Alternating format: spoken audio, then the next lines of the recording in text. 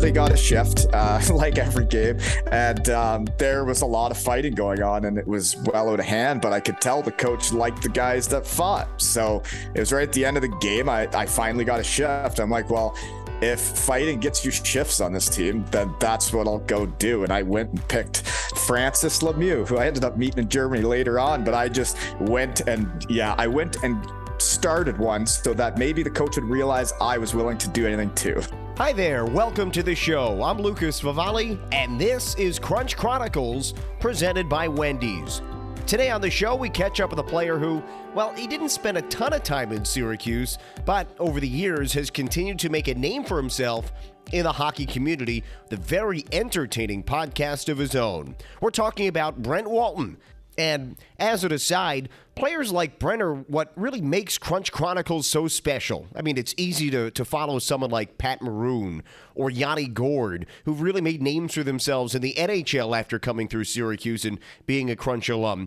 But Brent Walton only skated in 19 games for the Crunch, spanning the end of the 2005-2006 season and the 06-07 season. And he didn't really make a big splash on the ice during his time with the Crunch, but he has become and did become a fixture in Europe, playing in Germany, Denmark, and Wales from 2007 to 2016.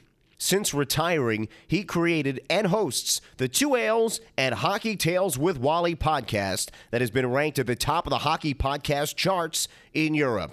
We'll discover the roots of that and more during this show. I hope you enjoy our conversation. But first, a quick word from Wendy's and Lee Baldwin and Company. Wendy's Pretzel Bacon Pub Cheeseburger is back. Dive into a bite packed with warm, savory beer cheese, applewood smoked bacon, crispy fried onions, and hot and juicy beef. All perfectly paired with a Dr. Pepper.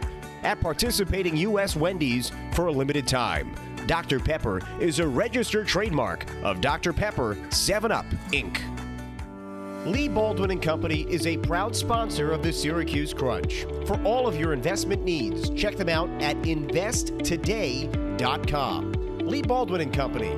You do the dreaming, they'll do the math. Well, it's really nice to be on the other side of one of these for once and not have to prepare. Just showing up today, so this is nice. But yeah, what's going on in my world is I missed the game and hockey so much. I guess it was January 2021. I started Two Ales and Hockey Tales with Wally. And in that amount of time, I've done over 200 episodes. I've reconnected with friends all over the world.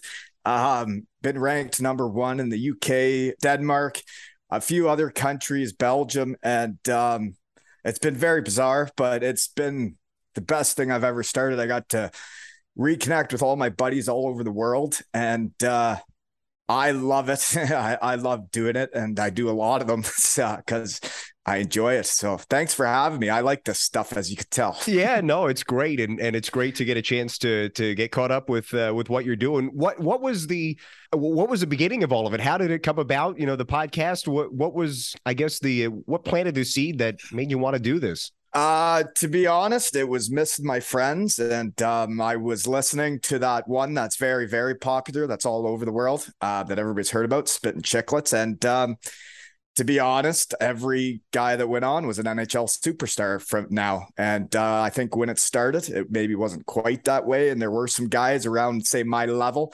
but the stories of the millions of dollars and the things they have is not the life we lived in minor pro. It's not the life we lived in Europe. And I thought I would get guys on that have had more of my experiences. And I tell you, there's some wild stories on her. So, yeah. I'm sure there are. I mean, it's definitely more relatable for folks like you and me who are in the minors, and you get all those stories, and they're just, some of them are so unique, of course.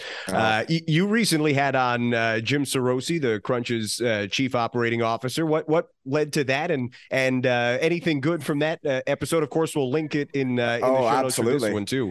Yeah, no, Jim was a fantastic guy, and that's actually what I try to do, is have on not just players. I've had on linesmen, referees, GMs. I've had on equipment managers. I've had on basically fans from different teams. It's more about the good people I met along the way. And Jim was one of those guys. My time in Syracuse didn't go that well, as you can tell by 19 games played, 0 points, 1 fight, -7. But Jim was one of those guys that always made you feel comfortable, welcome. He helped young guys just showing up in Syracuse feel as comfortable as they could be, I guess. And that's why I reached out to him. And I remember some of the tales of like guys, we'd be in his office where Mark Hartigan would be on waivers trying to figure out if he's going to the NHL or if he's coming back to Syracuse. And he gets to be involved in a lot of guys' big day of getting a call to the NHL. And I thought it'd be interesting, and I think he's a great guy. No argument here, and he is a big reason why this it's hard to believe the Crunch are heading into year number 29 now, and he's been here for almost all of it. He's a big reason why that's the case, and continues to just do a great job here with the Crunch, of course. All right, so you've got the podcast, which we'll link to in the show notes. What else is going on for you, outside of that? What else is keeping you busy these days? Oh, geez. So my last couple of years, I was in Cardiff, Wales for hockey, and I did my MBA in project management. And shout out to the UK teams that do that for players. It's, when you're in your 30s and you're joining the real world, it's not easy for us. So the MBA at least gets your foot in the door. So I ended up starting to work at a place called Superheat. We're a heat treatment company that's global for on-site heat treatment and refineries and power plants. And, started on the 4th line and worked my way up. And I'm now the engineering supervisor.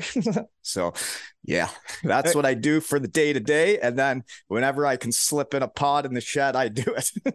And I got 2 kids and a wife, and I coach minor hockey. Oh, so, yeah, no big deal. I got a few things cooking. A couple things going on. Well, that's awesome. And yeah, we'll certainly, talk about your time over there in Europe as well. But how whenever we have someone on, it's that bridging the gap from playing days and then shifting into the real world. How much of a dramatic shift is that for anyone? And how does being in Europe and that MBA, how did that help you?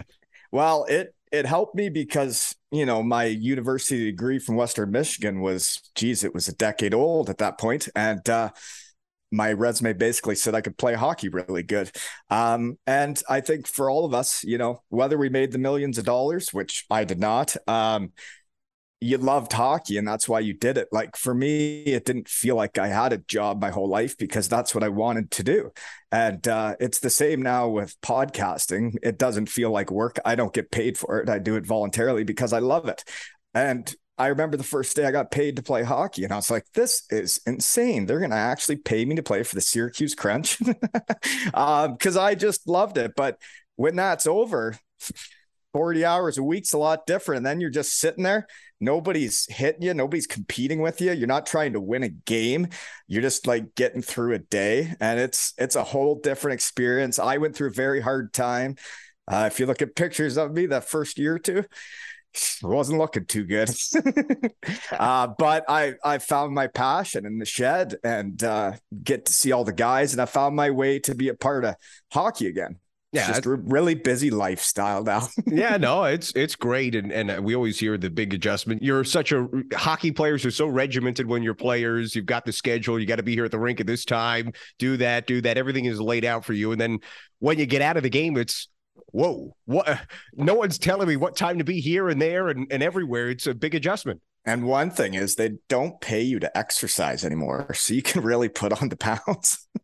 That is a good point. Yeah. Well, Brent Walton, our guest here on Crunch Chronicles. We'll start to shift our focus to your time with the Crunch, parts of 2 seasons, of course. And you mentioned Western Michigan. You played your senior year there, and then you joined the Crunch at the end of a season. Take us through the process for you of you're playing college hockey. You're looking to what's next, and what's next for you at that point ended up being here in Syracuse at the end of a year. Yeah, well, I did have a good college career individually. Our team did not have much success. So we were done pretty early. And then my agent had told me I'd be going somewhere, that it was going to happen the day or the next day after the season, I'd be going. And then nothing happened. It had been a week and then another week. And still nothing had happened. And, I'd been 2 weeks not on the ice, not playing hockey. Our season had been over. So, my roommates and everybody's college careers were over. And then it looked like I wasn't going anywhere. So then I did partake in some fun with the boys because I, a week and a half into it, I didn't think I'm really going anywhere. Then all of a sudden I get the call, haven't been on the ice in 2 weeks, and I get the call. I'm going to Syracuse, and the deal was they wanted first shot at signing me July 1st if I'd come for a sneak peek at the end of that season. Well, then when I got there, and my body doesn't really look like a normal hockey player's body, and I didn't play well, and they decided they did not, in fact, want to sign me July 1st. They had guaranteed me an AHL one-way deal, so they were stuck with me. But I would say the hardest part for me adjusting was not believing in myself as a little guy from Elmira, Ontario, that never thought the NHL was realistic because I was always told I was too small and I don't have the body. I was just never had an agent contact me until near the end of my junior year of college. Never was on the radar for much to go to the AHL. I did not believe in myself enough. And then when I got there, they wouldn't let me use my sticks. I had used Bauer sticks all through college. I used the same curve my whole career. I get to Syracuse and they're like, well, you can't use those sticks. I'm like, what do you mean? I'm a step away from the NHL all of a sudden. And I'm on a tryout here, like to show my stuff. And now I can't use my own curve and my own sticks. And the equipment manager, Roddy, I believe his name was, he said, you got to go down into the stick rack and just find a right-handed stick. Well, I went down there. There wasn't many right-handed guys in the team. And the curves they were using were bizarre. And then I had to go out there and play with that stick in the AHL for the rest of that season. And I personally thought it was embarrassing that they'd make a guy do that when you've worked that hard to get that close to your dreams and you can't use your own sticks. Yeah, so that's I hadn't heard that one before. I mean, we know some guys come in and with all the sponsors and whatnot. Was it just because Bauer wasn't in the league, or was it just you're a rookie, you can't use your stick? Because you had to use CCM or Reebok, and they would have had to pre-make my sticks where I didn't know I was going to the AHL. I didn't know I couldn't use my sticks. All of a sudden I'm there and I got some. I remember plays where I'd have a guy wide open in front and I couldn't make the pass because the puck would almost hit him in the face, or I'd get a 2-on-1 the first couple games and I'd have a chance to score, which realistically could have changed the path of my career if I put a couple of those in. But I was using a stick I could not pick corners with. But shout out to all the seniors that didn't use CCM or Reebok that go to the AHL. They say it's only back then, I think there was 5 guys got to use a different stick. And I was obviously not that guy on a tryout, so it was what it was.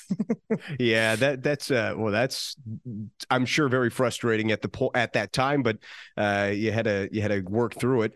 You had to make do with what you had, right? You're there, and you got to do your best. Yeah, for sure. I want to go back to that kind of time in between the end of your college season and joining the Crunch. How worried were you? How much of a mental stress was it when, your agent said you were signing somewhere and it didn't quite happen right away? It's a mental pretzel. Yeah. Like I told my teachers in school, like, I'm leaving, I'm going to play pro. And then, it's the next week and they're looking at you in class like, you all right there, big guy? That paper's still due. You're still here, right? Yeah. No, it was very, I guess it was what it was. And then, we did end up there, and I wasn't in good enough shape. I did not know how dedicated and how much pros are. Like in the AHL, those guys were shredded. They took care of themselves. Like we were kids that were having fun in college and were hockey players. We worked hard, but I didn't realize the extra you have to do. And that summer, I lost 25 pounds, and I was ready to go the start of that next season. But I don't think they wanted me.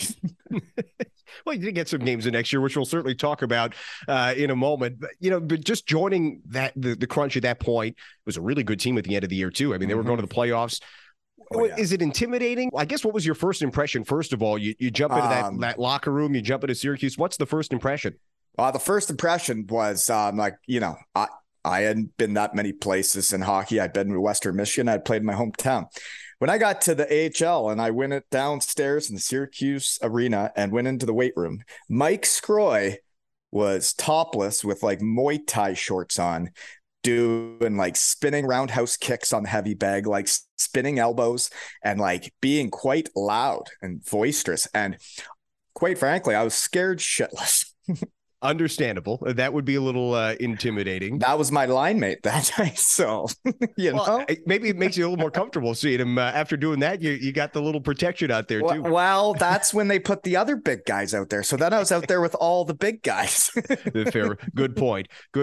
Oh, what was the group like though when you jump in there? Is it a welcoming environment? You're coming in, the team. There was some fantastic people, some absolutely unbelievable people, and they're the people that I invite to my podcast now. Andy Canzanello, the first day he's a second-year pro, I think, at that point, but also a college kid that would know what it's like that first day of pro, showing up, not really knowing what's going on. He invited me out to, Qdoba or whatever, Chipotle. We went for lunch. He was great. And then, Jeff McMillan, another guy that stands out. There was so many great people with Syracuse at that point, and I guess that's why they were a good team. Like Mark Hartigan, Joe Motzko, the list goes on. There were some fantastic guys. Yeah, it was a really good team. Ended up losing in the first round. Did you have a welcome to the pros moment? Maybe it is walking downstairs and seeing Mike Scroy, going after it. But was it that, or is there a welcome to the pros moment for you that you remember? To be honest, I just couldn't believe it. I couldn't believe all the fighting that was going on. I couldn't believe how big the guys were I was playing against. The top two lines were like normal hockey players, but the fourth line, they were so big, and those were the guys I was out there with. And it was, I didn't play with the confidence. I didn't play like I was comfortable. And you know what? It was hard to be comfortable with those guys out there. I'm sure. And you mentioned you had the one fight as well. Do you remember the fight? How'd it go? Oh yeah. I had hardly got a shift, like every game. And there was a lot of fighting going on, and it was well out of hand, but I could tell the coach liked the guys that fought. So it was right at the end of the game. I finally got a shift. I'm like, well, if fighting gets you shifts on this team, then that's what I'll go do. And I went and picked Francis Lemieux, who I ended up meeting in Germany later on. But I just went and started one so that maybe the coach would realize I was willing to do anything too. I went back and looked at that game, and I think there was like 190 something penalty minutes combined or whatever. Just and when you're sitting on a bench with like two other guys and you still can't get a shift, it's like, well, I got to do something here. Yeah, I better do something. I love it. Brent Walton is our guest here on Crunch Chronicles. You go into that summer, like you say, you do get that AHL contract with the Crunch. You spend the next season, 2006, 2007, both in Syracuse and in Dayton in the ECHL. Just before we kind of dive into that year, what do you remember from, that first full pro season of hockey, mostly in the ECHL, but some time in the AHL too? I guess I'm going to be honest, because that's what I do on my podcast, right? I lost all the weight. I completely dedicated myself. Showed up to the NHL training camp, was put with the draft picks, didn't get to skate with the real players. Could tell they didn't want me, wasn't welcome. They sent me down after 48 hours. And then I went to the AHL camp, and I knew I was good enough. I had seen the other guys. I knew what I could do. I was then in shape and fit, as good as anybody. I finished 8th in Columbus's training camp for fitness test, and that's not even a joke.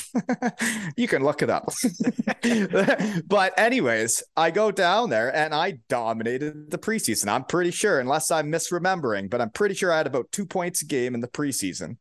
The preseason ends, everybody gets sent down from Columbus, and I remember the conversation just outside the basement weight room there. Ross Yates came out, and I'm coming in for practice that morning. He says, it's the first day of the season. And he says, Wally, it has nothing to do with how you're playing. You're playing fantastic, but you're not playing tonight. And I'm like, there you go. There's pro hockey for you. Yeah, that's got to be a tough blow and a tough pill to swallow, I'm sure, at that point. And it's hard for a young guy that's never really gone through that. That's always been the guy wherever he's played. And then all of a sudden, you thought you had a great preseason, and then because of contracts, he says, like, the contract, like, well, isn't it about who's playing best? But anywho, then you got to go back to your hotel. You don't feel comfortable. You don't feel at home. You can't even cook your own food, and you're sitting in a hotel. Then you don't play that night, and then you just get bag skated every morning. And when you started out so well and you're so confident and feeling great, and then, your mind starts playing tricks on you. And then all of a sudden, when you do get your chance, you're a little shaky and you do suck. And I did suck. no excuses. And it's something we always hear, though, from players having that confidence. And I'm sure if you had that confidence going and you were playing well and you get pulled out of the lineup, it rattles you and maybe you lose. And it's hard. And sometimes yeah. it's hard to get it back. Yeah. It's like those kids that start in the NHL now too young and they're 18, 19 and they get their chance then. Well, they weren't ready then. And then all of a sudden it plays tricks on their mind. They go down to the AHL and they never do get that swagger back. Right. Yeah, and we, I mean, these days with the Crunch, have been so fortunate with the Tampa Bay Lightning. They let their guys, they don't call them up until they're ready, and I think that has been a big reason why. And they probably communicate and tell them what's up, and they know, and they're not so mentally fragile as me, maybe. No, but it's so true. It's they're up front, and you kind of know what to expect going in. I mean, maybe you get called up, but for the most part, you expect to be here, and you can really put your full focus on things if you know what to expect going into a year. Well, so for that first year then, so he told me I would get my chance. He says, you're for top 2-line player, you're going to get your chance on the top 2 lines, but you're not a 3rd, 4th line player. So they said they'd send me down to the coast for 2 weeks. I'd come up and get my chance. So then I went down for 2 weeks. I get called up for my chance to be on the top 2 lines. Well, Motzko was hurt. By the time warmups are over, he says, I'm good to go. So then I play on the 4th line and then got sent down after. And then I was in Dayton basically for most of the year until Syracuse was out of the playoffs. I never really did get another real sniff. But I felt like I was on the Dayton Bombers. That was my team. We were a team down there and we went to the finals and almost won it. Yeah, you had a really good year down there. I mean, you like you said, you went to the finals, you lost in the Kelly Cup finals.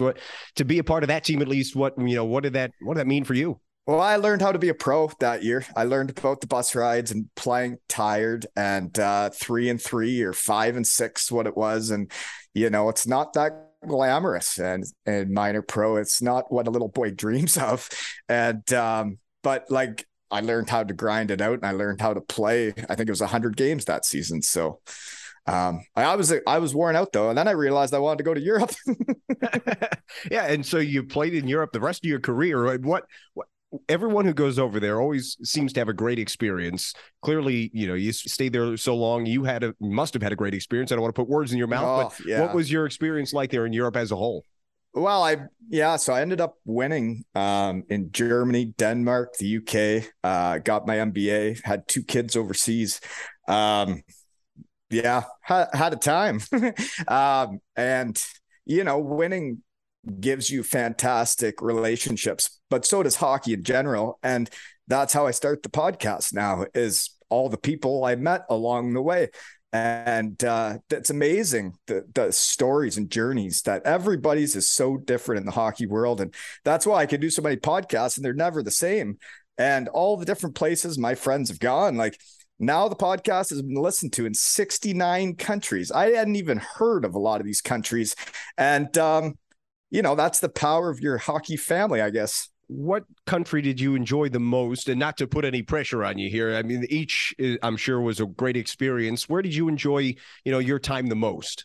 Well, that's like a trick question. I'd say Bietigheim when I first got there and we had a good budget, and then Landshut, Germany in Bavaria. Like both places are fantastic places to live, fantastic place to have family and play hockey.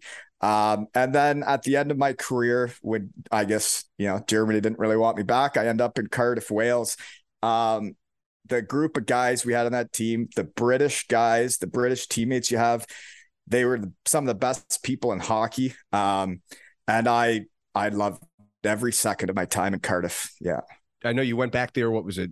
Was it this past year? There was something. They've actually had me back twice now since I've been retired. They had a Wally night in 2019, which is bizarre. I only played there one season and then got hurt the second year, which was my last year of hockey. I got hurt in November and then, had 2 kids and had signed up to play for the year. And then I could no longer play because of my knee. So did some pregame speeches, dressed as superhero or spray painted naked as superheroes for the boys, just to get the boys fired up for games. Anything you have to do, right?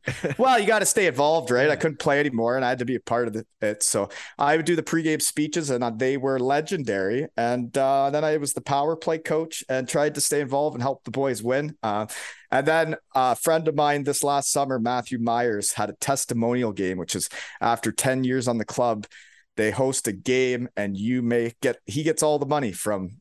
So he brought me over as one of his teammates. He was my centerman when I was there. So it was fun to play hockey again, just for fun and see all the boys. It was quite the time.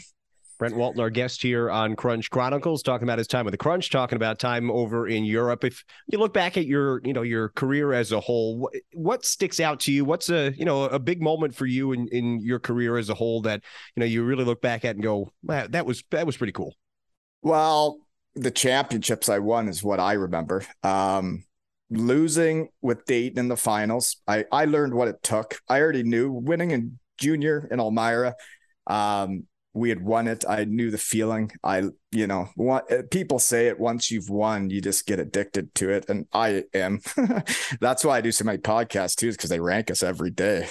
So anyways, Germany, we finally won the championship. I'd been in the finals my first 3 years pro. Landshut, we lost in the finals in overtime of game 5 of the best of 5. And then the next season, we ended up winning it and beating Heim, and the parade and the celebrations were just incredible. And then I guess I didn't win for a lot of years, and we weren't even making the playoffs. And then I did win again in Denmark, which was a big day to get to win again after a few lean years, you could say, with a smaller budget and beating Heim. And then winning in Cardiff. They hadn't won in a lot of years. They got new owners the year I got there. And we won a trophy, and to see what it meant to those people was incredible. Yeah, what's the atmosphere like at those games? I mean, we always hear it's a totally different vibe than games in North America. What was it like for you to play in Europe and in the atmospheres that those crowds provided? Every country was different. Germany's fans were, next level with the drums, topless, fireworks. And then the UK, they're trying to get the flags and drums going, but like they're so passionate about their team. Like it is their NHL, and they love their players. Like the people in North America love their NHL players and their NHL stars. And that's why I can have so many listeners, is because in the UK, these fans are that passionate about the game, but not just the game, but about the actual people playing it. Before we let you run here, Brent, and we appreciate your time, of course, we got, just looking back again at your time at the Crunch, anything that stands out to you on a fun story or just a final closing thought, your time in Syracuse with the fans, whatever it might be? Well, that is the only time in my life that I was on a team with two guys that won the Stanley Cup that year.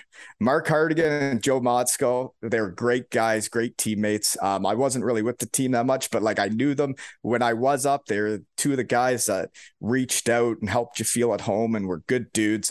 They got traded and won the Stanley Cup. And I remember watching them lift the Stanley Cup. And, when you've been in the coast most of the year, but you also played with those guys, you think you're kind of close, but then you do see your friends actually lifting the Stanley Cup. And as a kid, seeing people do that, you never would have guessed it'd be your buddies doing it. Yeah, that's got to be something pretty neat to see. There's no doubt about that. And then, finally, just going back to the podcast, Two Ales and Hockey Tales, for the folks listening to this, how can they follow along? Where can they find it? And anything else you want to add about the podcast? Well, it's Two Ales and Hockey Tales with Wally, and it's on all your normal podcast spots. No, I just love it. I love my buddies. I love my teammates. I love the good people of hockey, and it's amazing what it's become, because I just thought of it that I wanted to catch up with my friends. We've done raffles to raise money for charities and different people around the world. We just finished one for a fan of the Sheffield Steelers, where I never even played. He had a massive stroke, and his son reached out to me, who's a kid just trying to take care of his dad. And we ended up raffling off this jersey right behind me. And, that jersey there raised 585 pounds. So almost 900 Canadian. And wow. To think I can do that by having a couple beers with my buddies is pretty wild. Yeah, that's awesome. That's really, at the end of the day, what it is all about. That is great stuff, Brent, and we that's really cool to hear, and good on you for doing that, and we wish you continued success with the podcast. Thanks so much, though, for doing this today. Hopefully you enjoyed catching up about your time with the Crunch and everything else, and like we said, good luck with the podcast and good luck with everything else. Well, thank you. And, I wish I would have done better when I played for Syracuse. I wish I would have left more of a mark, but, maybe I can do that now podcast. There's no doubt about it. Thanks again, Brent. Okay, thank you. There he is, Brent Walton. We thank him for giving us the time and encourage you to check out his 2 Ales and Hockey Tales with Wally podcast. We'll link it to the show notes for today's episode. If you have any Brent Walton stories, we'd love to hear them and share them on an upcoming episode of the show. You can send in a voice memo to me via email, lfavali@syracusecrunch.com, and we'll share them on an upcoming episode of Crunch Chronicles. That'll do it for this week's episode of the show. Thanks again to Brent Walton for joining us. For all of us with the Syracuse Crunch, I'm Lucas Favali saying so long for now. We'll chat again next week on another episode of Crunch Chronicles.